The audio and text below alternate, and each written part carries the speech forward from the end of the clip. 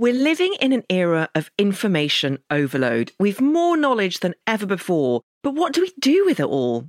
Notion is a place where any team can write, plan, organise and rediscover the joy of play.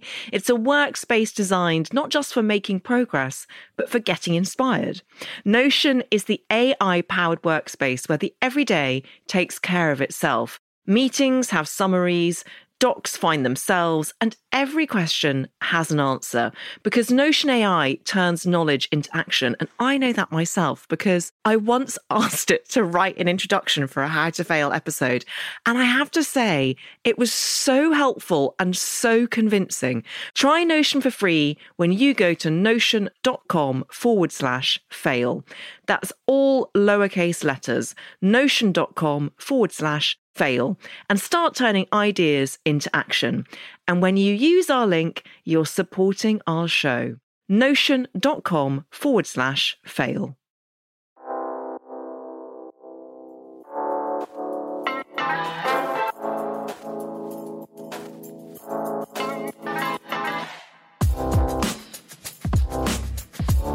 Hello and welcome to How to Fail with Elizabeth Day, the podcast that celebrates the things that haven't gone right.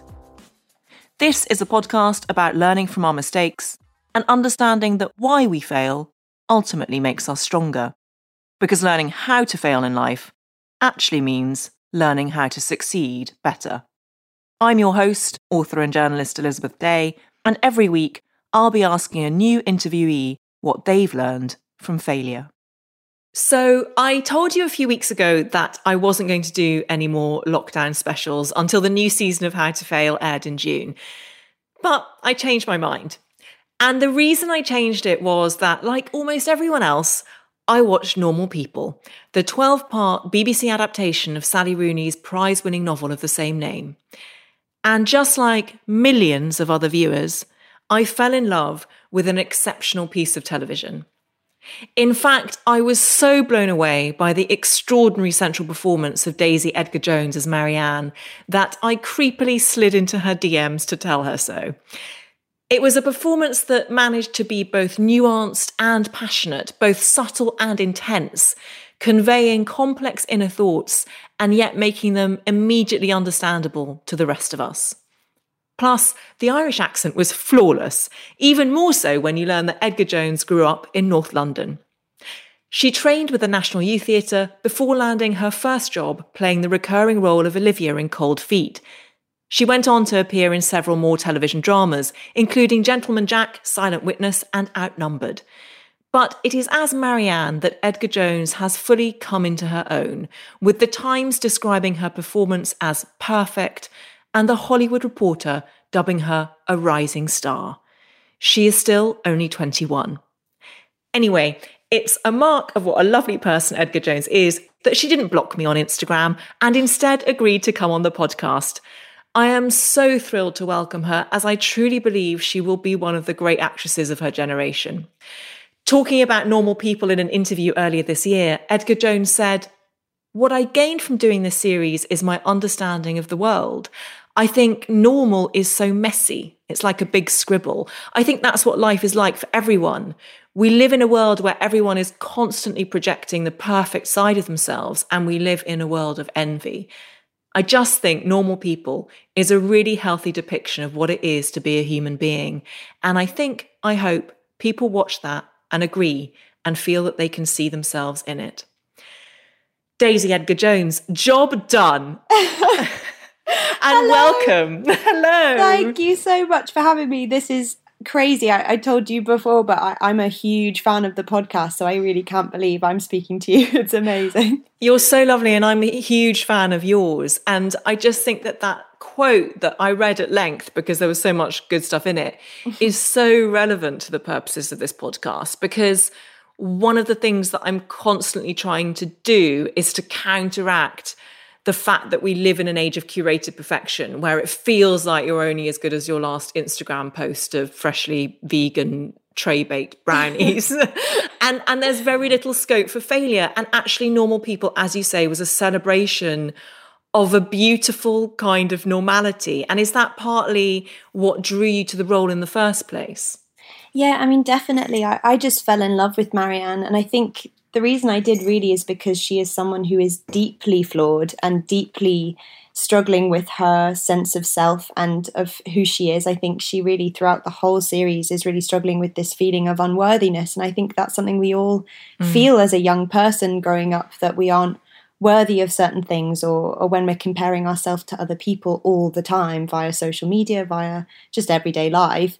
Marianne is, I think, inspirational because she is far from perfect, and the series celebrates that. And by the end, at least, she kind of feels that she's settled. But that doesn't mean that she's necessarily the most happy person or living the best life she can be, but she's just okay with normalness, if you know what I mean. Yeah, I totally know what you mean. And also because she comes from this, I mean, not to give too much away, but a dysfunctional family background. And Normal People's so interesting because it is sort of about privilege and what one means by privilege, because although Marianne is from a quote unquote slightly higher class bracket than Connell, her love interest, it feels like Connell has the privilege of coming from a loving family. And there's this constant like tension between the two that just adds so much to it. And I feel like I don't have a question there. I just wanted to share that.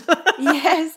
No, it's so true that you said that, because I think that's something that's really interesting, is that the privilege Connell has of having a mother that cares for him and loves him, and therefore he always knows that, you know, whatever he does in life, he'll have someone who adores him, you know, who's unconditionally loves him, if you know what I mean. And Marianne sort of doesn't have that, and I think it's a really interesting juxtaposition there. And Marianne, her latent feelings of unworthiness, they sometimes manifest themselves as being outwardly spiky and seemingly cold towards other people. And yet, what I think is so astonishing about your performance is that I loved Marianne from the first time I met her through your eyes. And even though she has these characteristics, you somehow bring the warmth and humanity out of her. How difficult was that to do? That's so lovely, because I think that's something that I found really interesting. And I remember saying to Lenny early on in the process, like, who directed the series, I have a tendency to sort of add too much warmth to my characters. And I know that Marianne, when you read her, is meant to be quite spiky and sometimes quite unlikable. So it was a real battle to try and tell that truth, but also tell the truth of what I believed my Marianne to be, which was someone who was very deep and very vulnerable. And I think her kind of coldness is sort of a protection.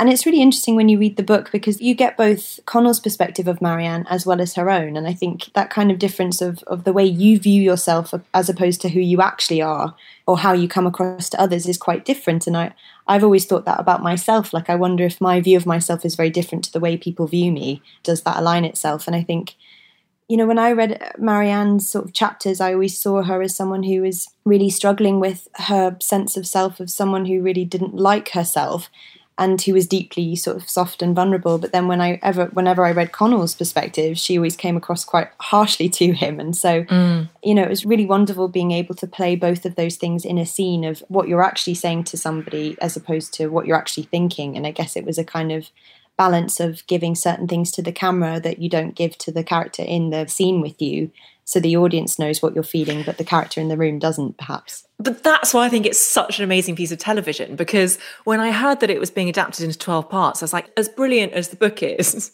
how can they possibly make 12 parts out of it? Because so much of the book is interior feeling. And the way you and Paul Mescal, who plays Connell, convey your interior thoughts to us is just astonishing. I don't think I've ever seen anything like it. And I just want to salute you both for that. Is it right that you were the last person cast in Normal People? I was the second to last Marianne that they saw, because I think Paul got cast quite a wee bit before me. He had a few chemistry reads with girls, and then I think I came along about a month later, and I was the second to last girl, I think, that met with him. And it was a really scary day, that chemistry read, because I'd fallen so in love with the part that I knew if I sort of didn't get it, I'd very much struggle to get over it.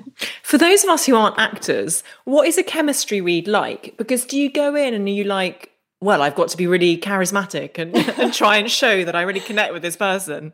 Yeah, I mean, I think it's sort of different depending on who you're auditioning with. But Lenny, who sort of cast it and did the first 6 episodes, was so wonderful, because when I went in, usually there's a wee bit of preamble where they're like, oh, where did you come from? Or how are you doing today? And it's always the worst bit of an audition for an actor, because then you have to speak as yourself and you're so nervous, and then you kind of have to launch into this scene afterwards, and it sort of takes away the kind of suspension of disbelief, so to speak. But Lenny was wonderful. I came in sort of shaking like a leaf, so scared, and then he just sort of said, right, let's go on with the scenes, and Paul and I read a few scenes, and I think what he was looking for is a creative chemistry whereby you're able to communicate as characters in a way that's sort of in sync with each other. And it's so important for Marion and Connell that they have this special way of communicating that is really rapid and flowing.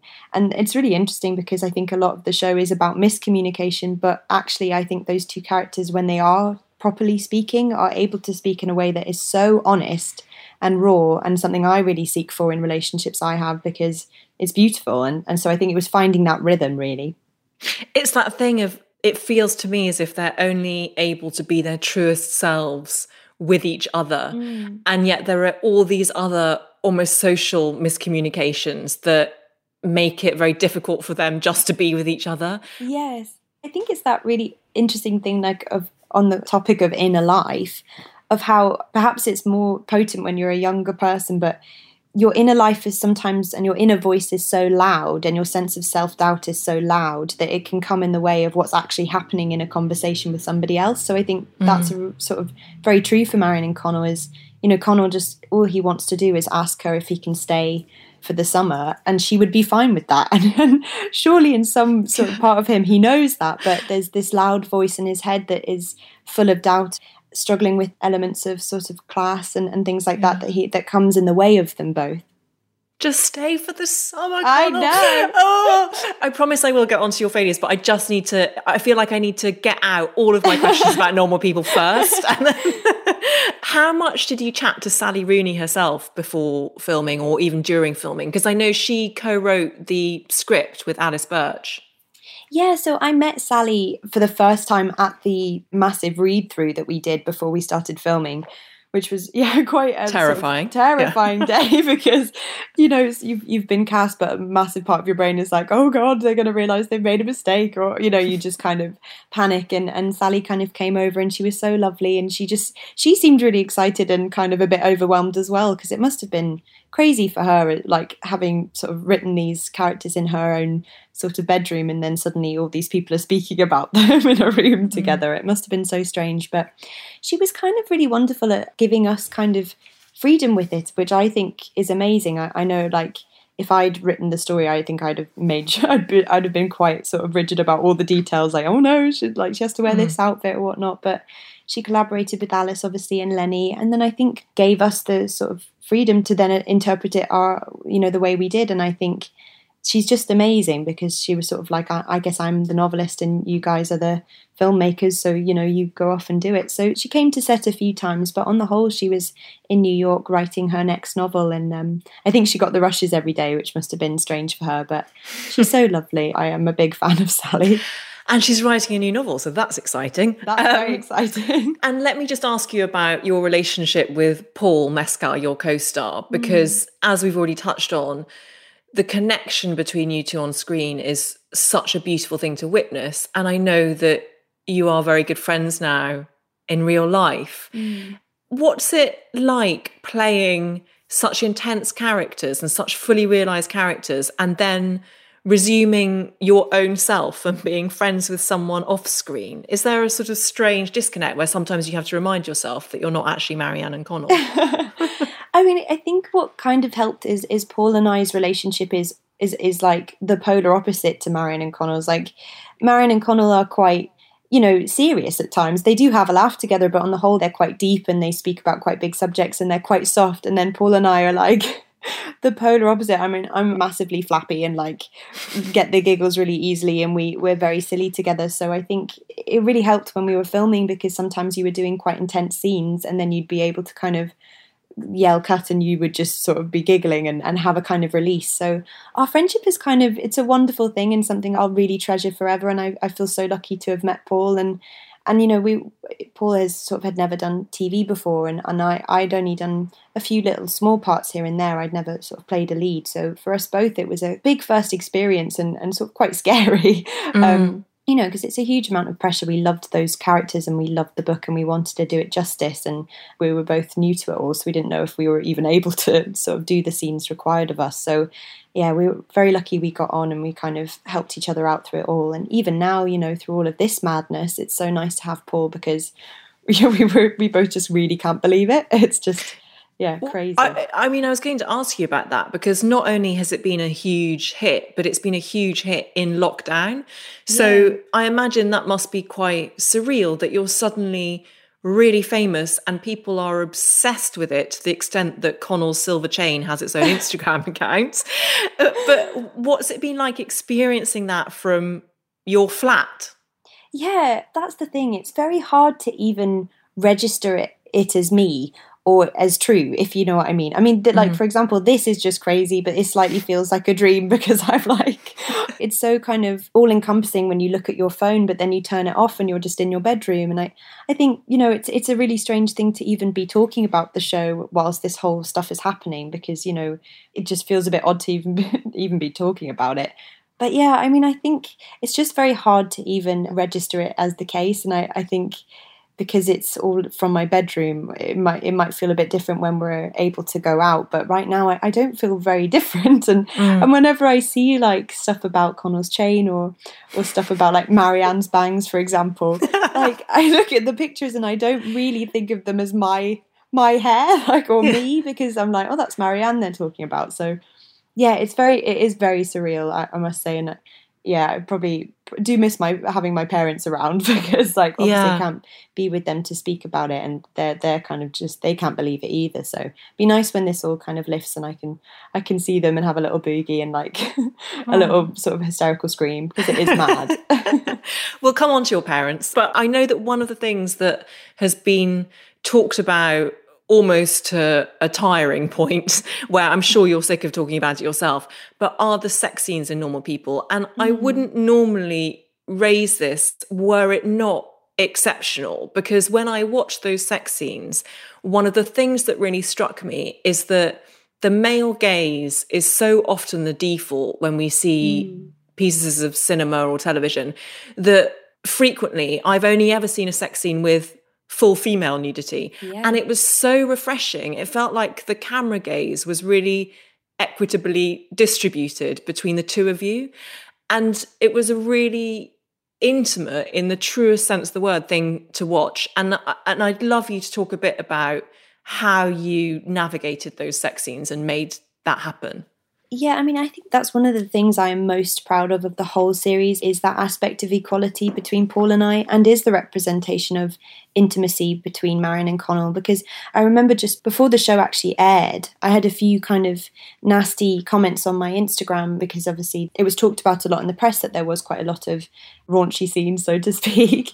And I remember kind of reading that stuff and thinking it was interesting, because I don't really think of those scenes as raunchy or explicit, really, because I really don't think they are. And so I remember sort of seeing those comments and thinking, gosh, am I going to get a lot of flack for doing those scenes and for having nudity? But since the show has come out, I have had nothing. None of my friends have even sort of mentioned the strangeness of watching it. And I think it's because those scenes are done so beautifully by Lenny and by Hetty, who directed the second block, and by sort of all the creatives. I'm so proud of them. And yeah, we were really lucky that when we filmed them, we had a wonderful intimacy coordinator called Ita O'Brien, and she is just amazing. We really couldn't have done any of those scenes without her, and I think that has to be the gold standard now, that those scenes require somebody to look after you, because it probably is a stunt, and not just physically but mentally, because it's a vulnerable place to put yourself in, and you want to feel that you have complete autonomy and control, because at the end of the day, even though you are playing a character, it is your body, and you want to feel that it's being handled with care and that people aren't just exploiting you. And I'm so proud that that wasn't the case. And so yeah, Ita would kind of make sure that Paul and I we'd always discuss kind of the boundaries and what we were both comfortable and not comfortable with, and we would sort of agree touch, whereby you'd say, this area is fine, but please stay off this area, or I don't feel comfortable with this. And then we discuss exactly what the emotional beats are of the scene. I mean, Lenny speaks about it, and I think it's very true that often when you watch TV or film, when it comes to like a fight scene or a car chase or a sex scene, there's a different sort of set of rules when it comes to the camera. Suddenly this like mad music plays and the action kind of happens and the camera is sort of swooping around them and there's billowing sheets and beautiful candlelight, and it feels performative and it doesn't feel realistic to what actual intimacy is like. And I think he was very keen to never feel like there was ever a change from a dialogue scene to a physical scene, because at the end of the day, you're still communicating something. It's just without words and it's physical, and there's always a purpose to those scenes. For example, you know, the ones with Connell Marianne's first time, it's all about the kind of vulnerability of Marianne and her being made to feel safe by Connell. And I just love the idea that, I love the sort of the fact that Marianne asks for protection, because I just have never seen that in scenes, and I don't know why, because, you know, as a young person, it would have been really refreshing, I think, to have seen that it's okay to ask for protection, because it really is, and it doesn't have to take away from the sexiness of the scene or the beauty of it. So yeah, we would just sort of discuss exactly what the narrative beats were, and then depending on what shot they were using, we were able to wear modesty gear. So for a large amount of it, we were fully clothed, and then if it was a wide shot, we would make sure that we were comfortable and there was as much protection as possible. And then, we would just, I guess, from action to cut, you were able to freestyle in the freedom of knowing exactly what the boundaries were and what each other were comfortable with. And then you would just sort of act the scene. It's amazing to hear you talk about it, because it's like choreography. And I think that really shows that so much thought went into it.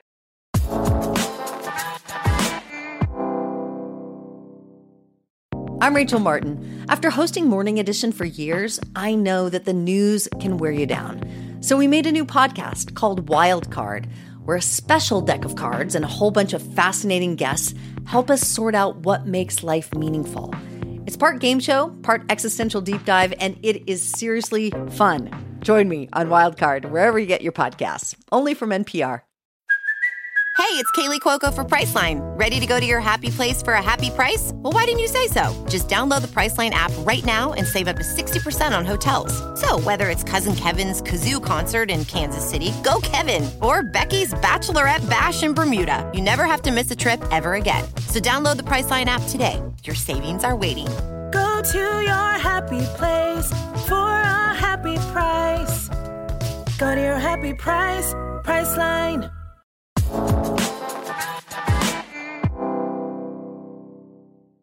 Before we get onto your failures, final question. I said that we were going to mention your parents because I'm of the generation that watched the first Big Brother series and was totally obsessed and think that it is one of the most epoch-defining shows of our age. And your dad, Philip Edgar-Jones, is one of the creators. Yeah. And I wondered if he'd had any good advice for you on like how to handle your sudden fame. Do you know, he's been just the best, because when Big Brother was sort of at the top of its game, if you went in, you were sort of guaranteed to lose your I can never say this word. I know, it's difficult. Anonymity. Yeah. That's the one. Anonymity. And so my dad was he's always been very good at making sure that, you know, he'd say things like, what's really interesting is that I think people around you might change, but you never will. You'll always be you. And it might feel very strange if suddenly people assume certain things, they assume they know you, for example, or they might assume that you think you're aloof to them, or you know, they might assume that, as they say in Ireland, you've got notions. Yeah. So I'm very keen to never get notions. And I think he was just always said, you know, never ever kind of believe your own hype. Just remember that you've got to kind of keep your feet on the ground and your head screwed on, and never kind of get too big for your boots, which has been very useful, because I would never want to ever be like that. And your mother's Northern Irish. Where's she from? Well, we've got family in Newcastle, County Down, and Fermanagh, and she grew up all over Northern Ireland. But yeah, sort of predominantly Newcastle, County Down. I grew up just outside Derry, which obviously you can tell from my accent. But if you've ever watched Derry Girls, I'm like the weird English dude in that programme. But did she help you with your accent then? Yeah, I mean, it was invaluable having her. And I also grew up with my granddad as well. He lived with me from 11 to 16, and he had a very, very strong accent. So me, my mum and granddad, we'd always kind of speak in accents or put on sort of accents of like family members just because it was fun. And so I always had the kind of particular, I guess, the R sounds in my mind and a knack for accents because my dad's Scottish as well. So I would always kind of play with their accents as I grew up. And then, yeah, I think I just have quite a good ear for it, I guess. And it was really handy because we had a sort of deep discussion about the specifics of Marianne's accent, because there's a lot of nuances in the Irish accent. And from, even though it's quite a small country, there's a huge sort of range of different accents. And so making sure to get the detail right was really important. And I didn't want to just kind of do a generic accent because that would have been so wrong. So I think we were keen to have a kind of the hint of Sligo, but for Marianne not to be quite as strong as her schoolmates because she doesn't have any. And I think when you're young, you sort of speak like your friends. And so it was just kind of refining it and making sure it was perfect. So I'm glad it went all right. I actually just couldn't believe it when I Googled you after watching and discovered that you weren't Irish. So you did such a good job. Okay. Your failures. Thank you so much for indulging my normal people chat. No worries. Lovely.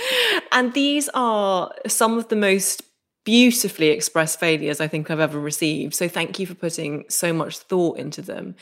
And your first one is your failure to not going to university or drama school. Why did you not go to either? Was it because you were working? Yeah, so when I left school, I got quite good A-levels and I really thought about applying and going. And I did apply to a few places and got in. I'd had an agent since I was 16 and I'd obviously got my part in Cold Feet when I was 17. And I'd got kind of little parts here and there. And so I think I thought I'd try and give it a year and see if I could maybe get something bigger, and it's so difficult because it's never guaranteed. And I think my mum and dad were probably at first a wee bit nervous about me deciding not to go. But I had a place, so I was like, if I don't get anything by the end of the year, I can go. And then sort of by the end of the year, I'd got another couple of small parts, but I still hadn't really got anything, like normal people. So I think I just thought I'd keep on trying. And yeah, there was the odd time where I didn't get a part and I was like, I talk about parts sometimes as feels like you're dating someone sometimes when you're auditioning. Yeah. They ask you out and you really think you're right for them. And then they keep calling you back for dates, like sometimes over 4 weeks. And then just when you think they're going to ask you out, they go for someone else. And it's heartbreaking. And there's the odd one that really is hard to get over. And sometimes when I didn't get those parts, which was more often than not, I think I would spiral into kind of doubt of whether I should do drama school or whether I should do university. And yeah. And was acting something that you had always wanted to do? Yeah, it was. I mean, I think I always loved it at school, but it wasn't really till I was about 15 and I went to the National Youth Theatre and I sort of started to meet people my own age who knew stuff that I didn't about. Like, I didn't even know what an agent was or what drama school was or the process of what being an actor was like. And it was only really when I met sort of like-minded people who sort of taught me that stuff that I ever kind of considered it as a career. And so when your friends were all going off to university and you were at home trying for parts but sometimes not getting them, what was that like for you? I think perhaps I experienced what I think a lot my mum would tell me that, she experienced when she left uni, which is that really difficult thing when you're in education your whole life and you're taught that if you get great A-levels, that's the ultimate goal, or if you work hard, you'll be successful. And for a lot of people, it's, you're taught you have to go to uni. That's how you work and have a successful life. But I think my mum said that when she left uni, she had that feeling of, when you're not able to get a job straight away and it's really tricky. And I think I had that sort of after college because I didn't get work. I auditioned, I got close and I didn't get anything. And I found that very anxiety making and I really struggled for a while. And I think, it's something a lot of actors go through. But I think when I feel anxious, it sort of comes out in different ways for me. And one of the ways is I kind of struggle quite a bit with hypochondria. I'm a bit of a hypochondriac. And I think I had a lot more free time because all my friends were away at uni, sort of living their best life, so to speak, or so it seemed on Instagram. And I was kind of thinking, gosh, am I missing out on life experience? And so I would get quite anxious. I think so many people will relate to that, particularly I know we're talking a little bit younger for you, but particularly in your 20s, I think it can feel so directionless because it is the first time for many of us that we've left full-time education. And it's just a really difficult, confusing time, I think, for a lot of us. But tell me a bit more about the hypochondria and where you think that kind of came from and how it manifests itself in you.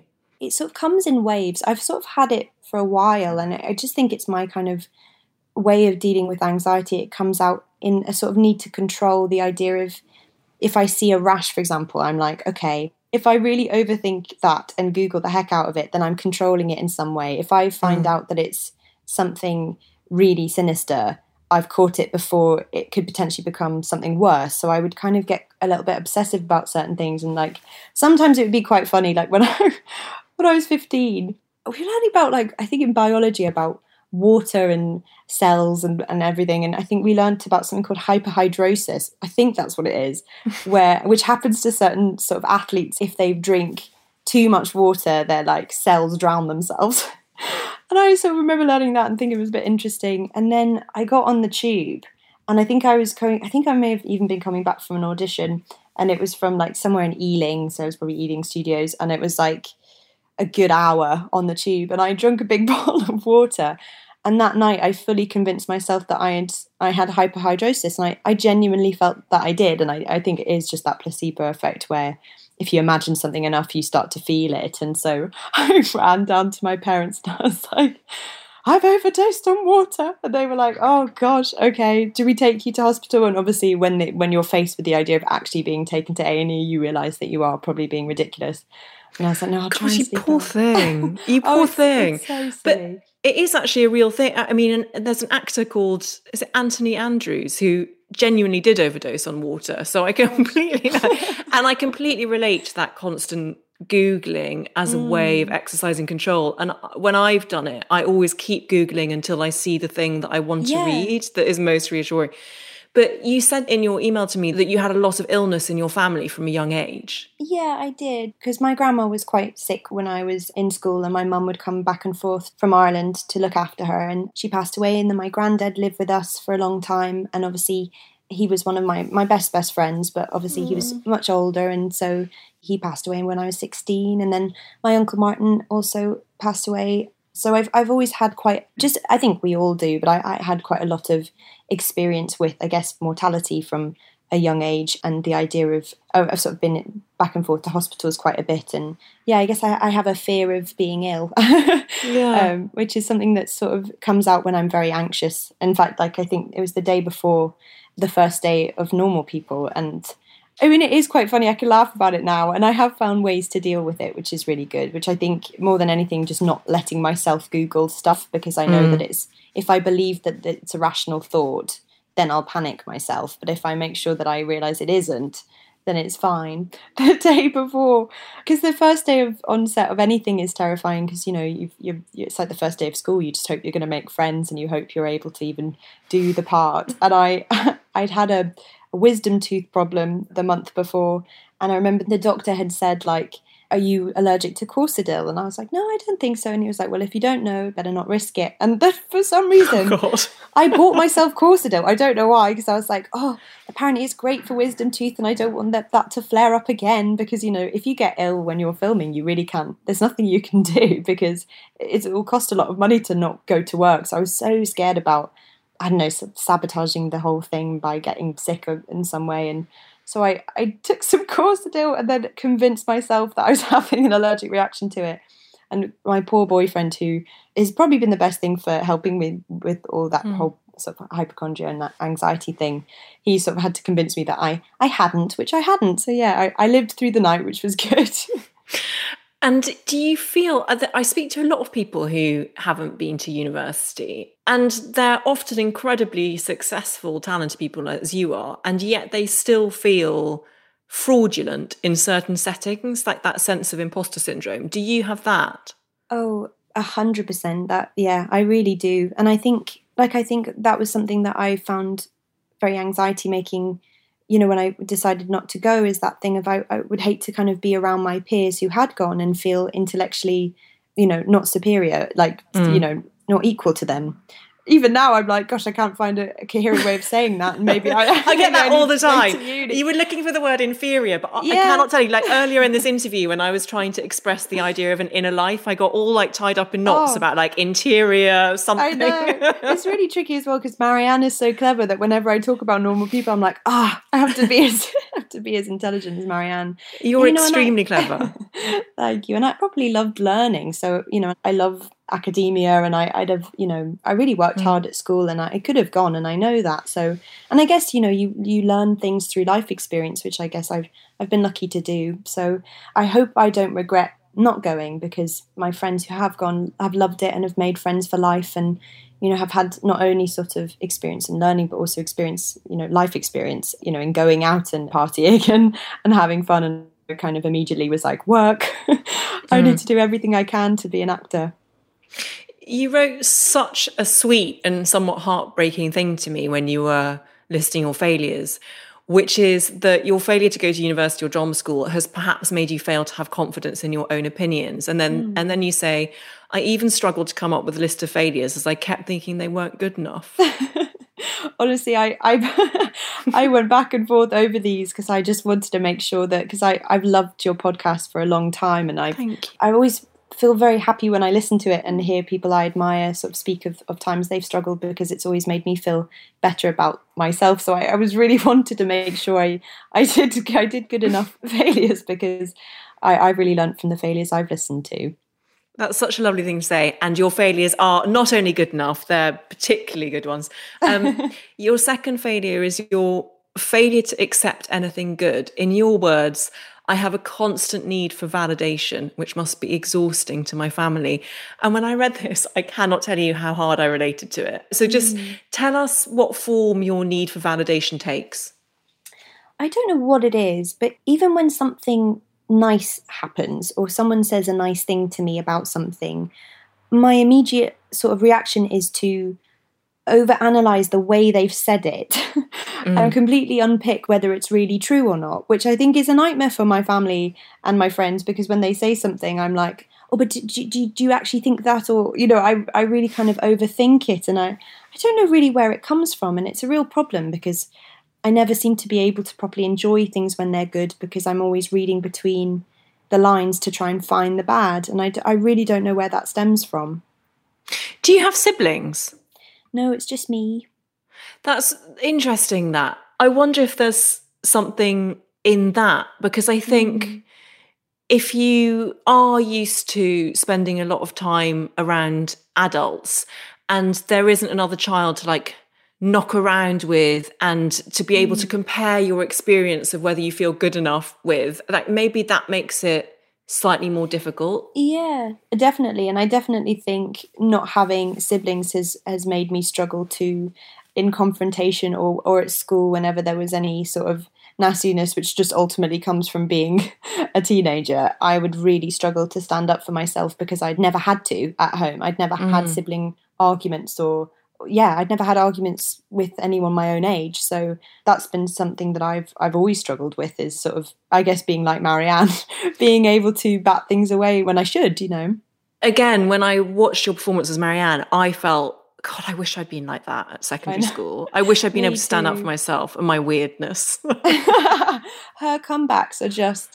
so succinct. I just wish I could have, I'm that person, I think we all do it, where you get home at the end of the day and you look in the mirror and you have the pretend argument you wish you'd had. Yes. You say to yourself in the mirror all the things you wish you'd said to the person who'd been nasty. But do you think as you describe it, you're overthinking and looking for the negative in the positive? Is that also where your drive comes from? Because for me, I guess I'm constantly pushing myself to be better or to do better. And so therefore that makes me highly critical. Does that echo for you? Yeah, I think so. It's funny because my boyfriend's a big Man United fan, and he talks about the Mourinho style of managing. Oh, tell me more. Where you wear a nice coat. That's all I know about football. Whereby he's like such a brilliant manager for certain players, because by kind of challenging them and I guess being quite harsh with them, for some players can really motivate them to play better. But for some players, it really knocks their confidence and they don't. And they thrive more from a kind of encouraging style of direction, so to speak. And I guess I don't know where I fall on that, because I think sometimes I read certain things or somebody will, sometimes if I don't get a part, for example, I've always been okay at dealing with that type of rejection. I do feel that motivates me to sort of get the next part. I think, okay, I didn't get that, but I know I can get something else, so I just have to keep going. But then I think sometimes, I guess, when at work, acting, I can be quite harsh on myself. So like a lot of the time during filming, there's a part of me who really wants to kind of be able to relax into giving a performance and just kind of go with it without any doubt of whether it's good or not. But then there'd be a large part of me who constantly in your head is going, why did you do it like that? Or go home and redo the scene to yourself in the mirror. And you would actually do that? You would? Yeah. Yeah. Yeah, sometimes there's like reams of like footage on my mobile phone of me going home and refilming the scene just to check I did it okay. Because it's very hard sometimes to know whether it is. I mean, I think I was really great because actually during Normal People I stopped doing that so much because we were on every day. So you stopped kind of worrying about each scene and worrying about proving yourself, and Lenny and Hetty, who were really wonderful in giving us confidence in ourselves. But yeah, that's been something that I've had to learn. I think what you're explaining is not so much a failure to accept anything good, but an artistic ability to connect in a very meaningful way with the world. And what I mean by that is that you are open to rejection and sadness as much as you can be open to happiness and success. Like, it's actually a meaningful life, I believe, is about being in tune with both. And maybe that's what it is. Like, you're wise enough to know that when something joyful happens, like, it probably something sad will also happen at some point in the future. I've expressed that very inelegantly. No, do you know, that's so true. That's something I really realised last year, is it's never always one or the other. There's life, I think, always has to balance. The universe will always balance it out. So last year for me was an amazing year. Like, to have had the chance to play Marianne is something like I cannot believe has happened. It was incredible in that sense. But I guess whenever something really great happens, there's a part of my head that goes, right, what's going to go wrong? Yeah. Because ultimately that's how the universe works. It's never perfect, you know. That's a very Irish way of thinking, I believe. Like, that kind of belief in something bigger and like a fatalism, and I totally get it. When you were talking there about being rejected from auditions, I was really interested in that, because I think if I were a terrible actor, I would really struggle not to take those rejections personally. But it feels to me like you have quite a healthy delineation, and you can identify what is a work rejection from what is a dating rejection or whatever. Yeah, well, I think at school, for example, I remember very vividly when I was in year 8, I didn't revise for my geography exam, and I got a really bad grade, and I was so gutted. My mum was really good, because she was like, I think this is a great thing, because it's taught you that you have to work hard to get what you want. You do. And then if you do still get a bad grade, at least you know you've worked hard, because I was kicking myself that I hadn't bothered revising. And so that's something that I sort of really took to heart. And so I worked really hard for my GCSEs, and I worked really hard for my A-levels, because I don't think, you know, that stuff necessarily did come naturally. I knew that I wasn't someone who could just coast through. I knew I had to put the work in, and it did pay off. And then I think that's something that I've taken in terms of acting too, that if you prepare ultimately the best you can, then if you don't get it, you've controlled all the elements you could control, which is learning your lines, picking the right outfit, making sure you turn up on time. And then the bits that are out of your control, they just ultimately are, and you can't do anything about that. So accepting that and kind of being able to deal with that is something I'm able to sort of handle, which is, I guess is good. But then I guess, as I said before, there are some auditions that unfortunately, even though a lot of the time it's when you sort of get closest to them, which really is a success, because if you do get to the final few girls, actually you are good enough to play that part. It has nothing to do with your ability. It has something to do with, I don't know, your eyebrows. Yeah. And whether they are right for the character, or whether they imagine the character to have blonde hair and you have brown.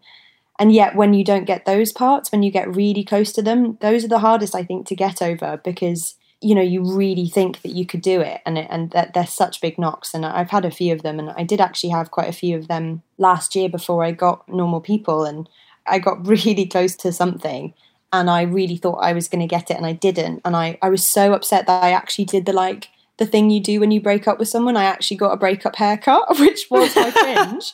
Oh my gosh! I know.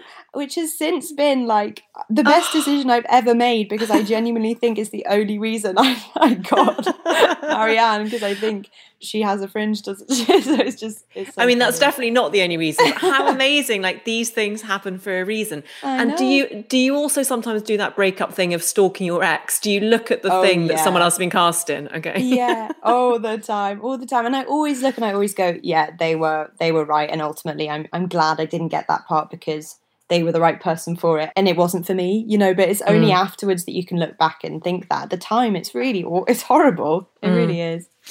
You mentioned your fringe there, and I wonder how much of your self-doubt is physical, because it must be quite odd if you do have self-doubt about how you look, to now have lots of people hailing you as the beautiful person that you are, but also a sort of style icon and wanting to emulate your haircut. And how's that been for you?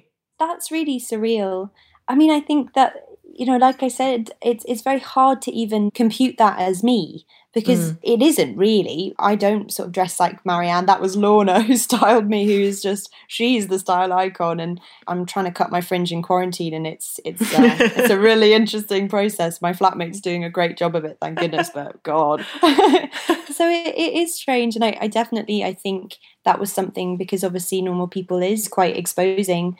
That was something I did feel a bit worried about. And I think the first day where I did a scene without clothes on, at first I was sort of very self-conscious, as you can imagine, because it is such a I don't even, when I'm getting changed in changing rooms, I am hiding in the corner with my towel. I'm not someone who has always been massively body confident. So I think actually, weirdly, doing Normal People has been quite an empowering thing, because I think I had to accept very, very early on that really there was nothing I could change about the way I looked, and that's fine. And that, all the bits I feel weird about, I just have to embrace. And I think the people I admire are always people who just really own who they are, and who, who are unashamed about anything. And I think that's something I really aspire to be, because we're all beautiful in all the oddness of the way a body looks, and bodies are odd and they're all really different. And I guess I think I sort of had to accept that mine was the way it was, and there was nothing I could do about that. And therefore I just had to sort of forget about it and try and do the best work I could. And honestly, the next day I was walking to Tesco's, and I was like, oh my gosh, I feel so sort of liberated. Maybe I'll be a naturist. I don't know. Yeah. Not in Tesco. I implore you. Very inappropriate. But what you were saying there about aspiring to be someone who is fully comfortable and owns themselves brings us on to your third and final failure, which is your failure, as you express it, to truly do something for the sake of it rather than for it to be approved of. And what do you mean by that? Yeah. So what I kind of mean is, I've just read the wonderful book Just Kids by Patti Smith, and it follows her life growing up in the 60s with her partner at the time, Robert Mapplethorpe, who's this wonderful artist and photographer, and so is she. And I just was reading it and I was thinking, gosh, I'm so envious of the way they live, in a way that is just about creating art for the sake of creating art. I can't imagine what Andy Warhol and that whole sort of period in the 60s would have been like if we'd have had Instagram. Because I think that I did an open uni degree for a small time while I had a bit of free time last year, and I'm going to hopefully pick it back up again. But we did a whole That's module. so great. What's the subject? Yeah, arts and humanities. Okay. There was a chapter on Cézanne and of Impressionist painters, and I just remember being really inspired by the fact that Cézanne would come and he would paint this beautiful mountain, and he would paint it every single day. I just felt he was so unself-conscious. There was no kind of need to paint it for anybody other than the fact that he just wanted to capture the light on that mountain day to day as it changed. And I think that's something I wish I could do. And I'm really trying to make myself better at that, of accepting that when I do, I guess, a performance, that I have to just do it truthfully and try and shut off that part in my mind that is telling me that it won't be good enough, or that people will watch it and not like it. And I think I really realised that actually a few weeks ago, before Normal People came out, and I started reading, I saw the articles and things like that, and most of them were quite positive, which was lovely, but I realised that it suddenly made me incredibly self-conscious to even think about people watching and thinking about my work and talking about it and talking about me. I found that very, very strange. So, and it made me quite anxious, because suddenly I was like, gosh, I'm not sure it is good enough, or just all the thoughts, which I feel terrible, because I feel like this whole podcast I've just been like telling you that I feel I'm not good enough. But I do think, I don't know, I do have that element of always feeling perhaps that you're creating something for somebody to watch it and judge it. And I guess I'd like to be free enough to just create because I want to, rather than for it to be approved of, if you know what I mean. Oh my God, it makes so much sense. But I want to come back to it, but I just want to tackle that thing about you saying, I feel like I've just been saying I'm not good enough, because I don't think you have been saying that. I think you've been saying you're deeply sensitive, which is a beautiful quality to have. But can I just ask you straight up, are you proud of your work in Normal People? You, Daisy, are you proud of it?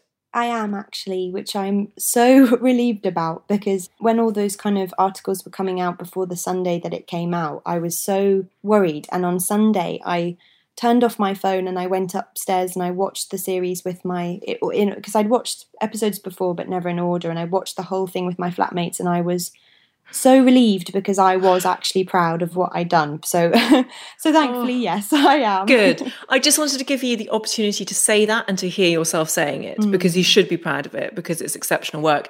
And how special watching it with your flatmates. Were they all in tears and in love with Connell? I know. Oh my gosh. Yes. They were. My boyfriend, actually, he was amazing, because what a tricky thing to watch, but he loves the series, thank goodness. That's something I'm very relieved about. But there was probably a moment in episode 6 where he was like, this is a bit weird. And he was like, oh, this is weird. And we all kind of had to acknowledge that it was a bit weird, and then it was fine. Have you had lots of friends hit you up for Paul's number? Yes, I have had too many to even count. Okay. Like, so many people asking if he's seeing Poor Paul. he's gonna have a really interesting experience when he's coming out of isolation. Yeah, God, of course. Actually, I got asked to ask you whether he was single when I told them I was doing this podcast, but I'm not going to do that, I'm afraid, because this interview is about you. But that thing about wanting to do something for its own sake, I think is so hard to do, as you've rightly identified, in the climate that we live in, where whether we like it or not, we are constantly watched. And not even if you're in the public eye. I mean, you're just constantly watched within your own friendship groups, your own kind of peer groups. How do you handle social media? Yeah, I mean, I really sort of struggle with it, to be honest. I found Instagram to be I guess a friendlier place on the whole. And for a long time I didn't have Twitter, and I got it recently, and I kind of really realised early on that it wasn't for me. So I do go on it and I reshare the odd thing, but I never really delve too deep, because I think it's really wonderful that we're able to express our opinions and share them and learn more about different viewpoints through Twitter. But I also find that it can be quite a scary place where people can, I guess, jump on bandwagons and I guess speak openly about other people without kind of even thinking that, they will actually read that. You can access all of the stuff that is written on there. So I think I just found that quite scary. So, I mean, I think I probably won't have Twitter forever.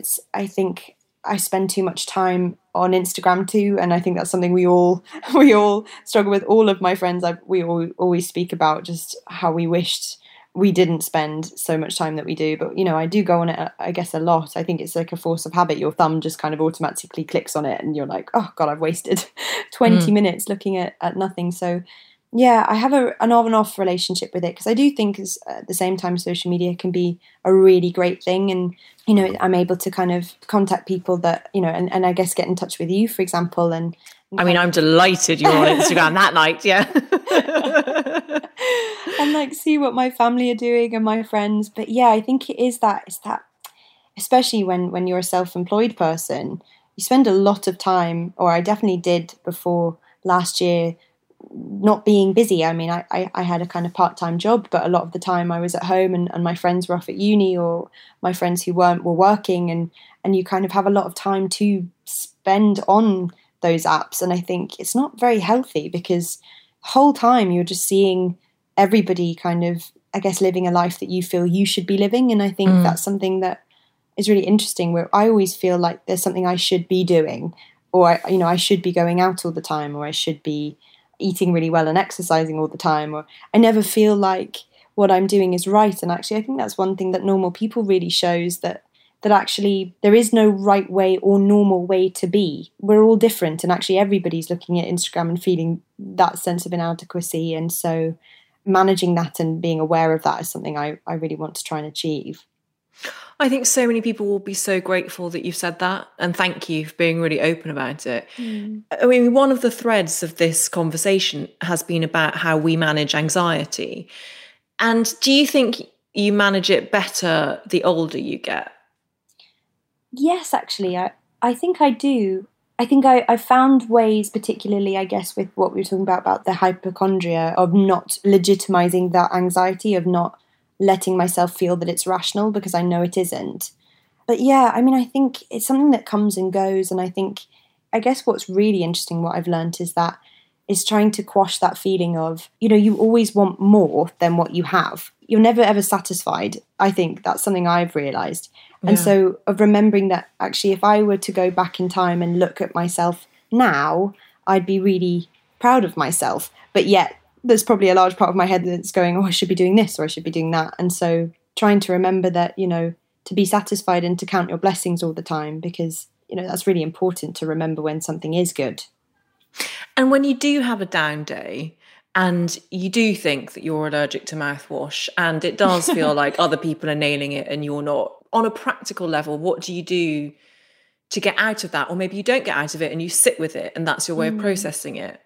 Yeah, I think probably the latter. I think it can be really tricky. I guess speaking to people is quite helpful, particularly with the mouthwash thing or actually sometimes not, because I guess if you speak to someone and you say it out loud, you're legitimizing it as something that is really a threat to your life, which it isn't. It's just you thinking, oh, I think my tongue's a bit tingly. So there's sort of different ways of kind of managing it. But yeah, I guess sort of down days happen all the time. And I think it's just kind of sort of working through it and trying to seek out the positives and sort of surround yourself with people that are kind and treat you nicely and doing the same to others. Oh, Daisy, well, if you didn't have all of this extraordinary emotional hinterland, you wouldn't be able to give the performances that you do. And I'm just so grateful that you are who you are. But just to end on a completely trivial note, I'm sure you've had lots of extremely famous people beating a path to your door and wanting to be your friend. What's the most surreal experience you've had since Normal People has aired? Yeah, I mean, I think that's been something that's a bit bonkers. I think probably Jodie Comer, she did a wee post about it, and that for me was like, what? Because I love Jodie Comer. I think she's incredible, and yeah, just people I really admire. It's just amazing. I mean, I saw Kourtney Kardashian watched it as well. So that's, what? I know. Okay, that's exciting. That's crazy that she knows now what Gaelic football is. Like, that's amazing. Just so many people like you. Honestly, I couldn't believe you. Stop. So me and Kourtney Kardashian. I watched it and I absolutely loved it. And I love you. And I'm just so thrilled to have had you on the podcast. Was it okay? It was amazing. Thank you so much for having me. Thank you.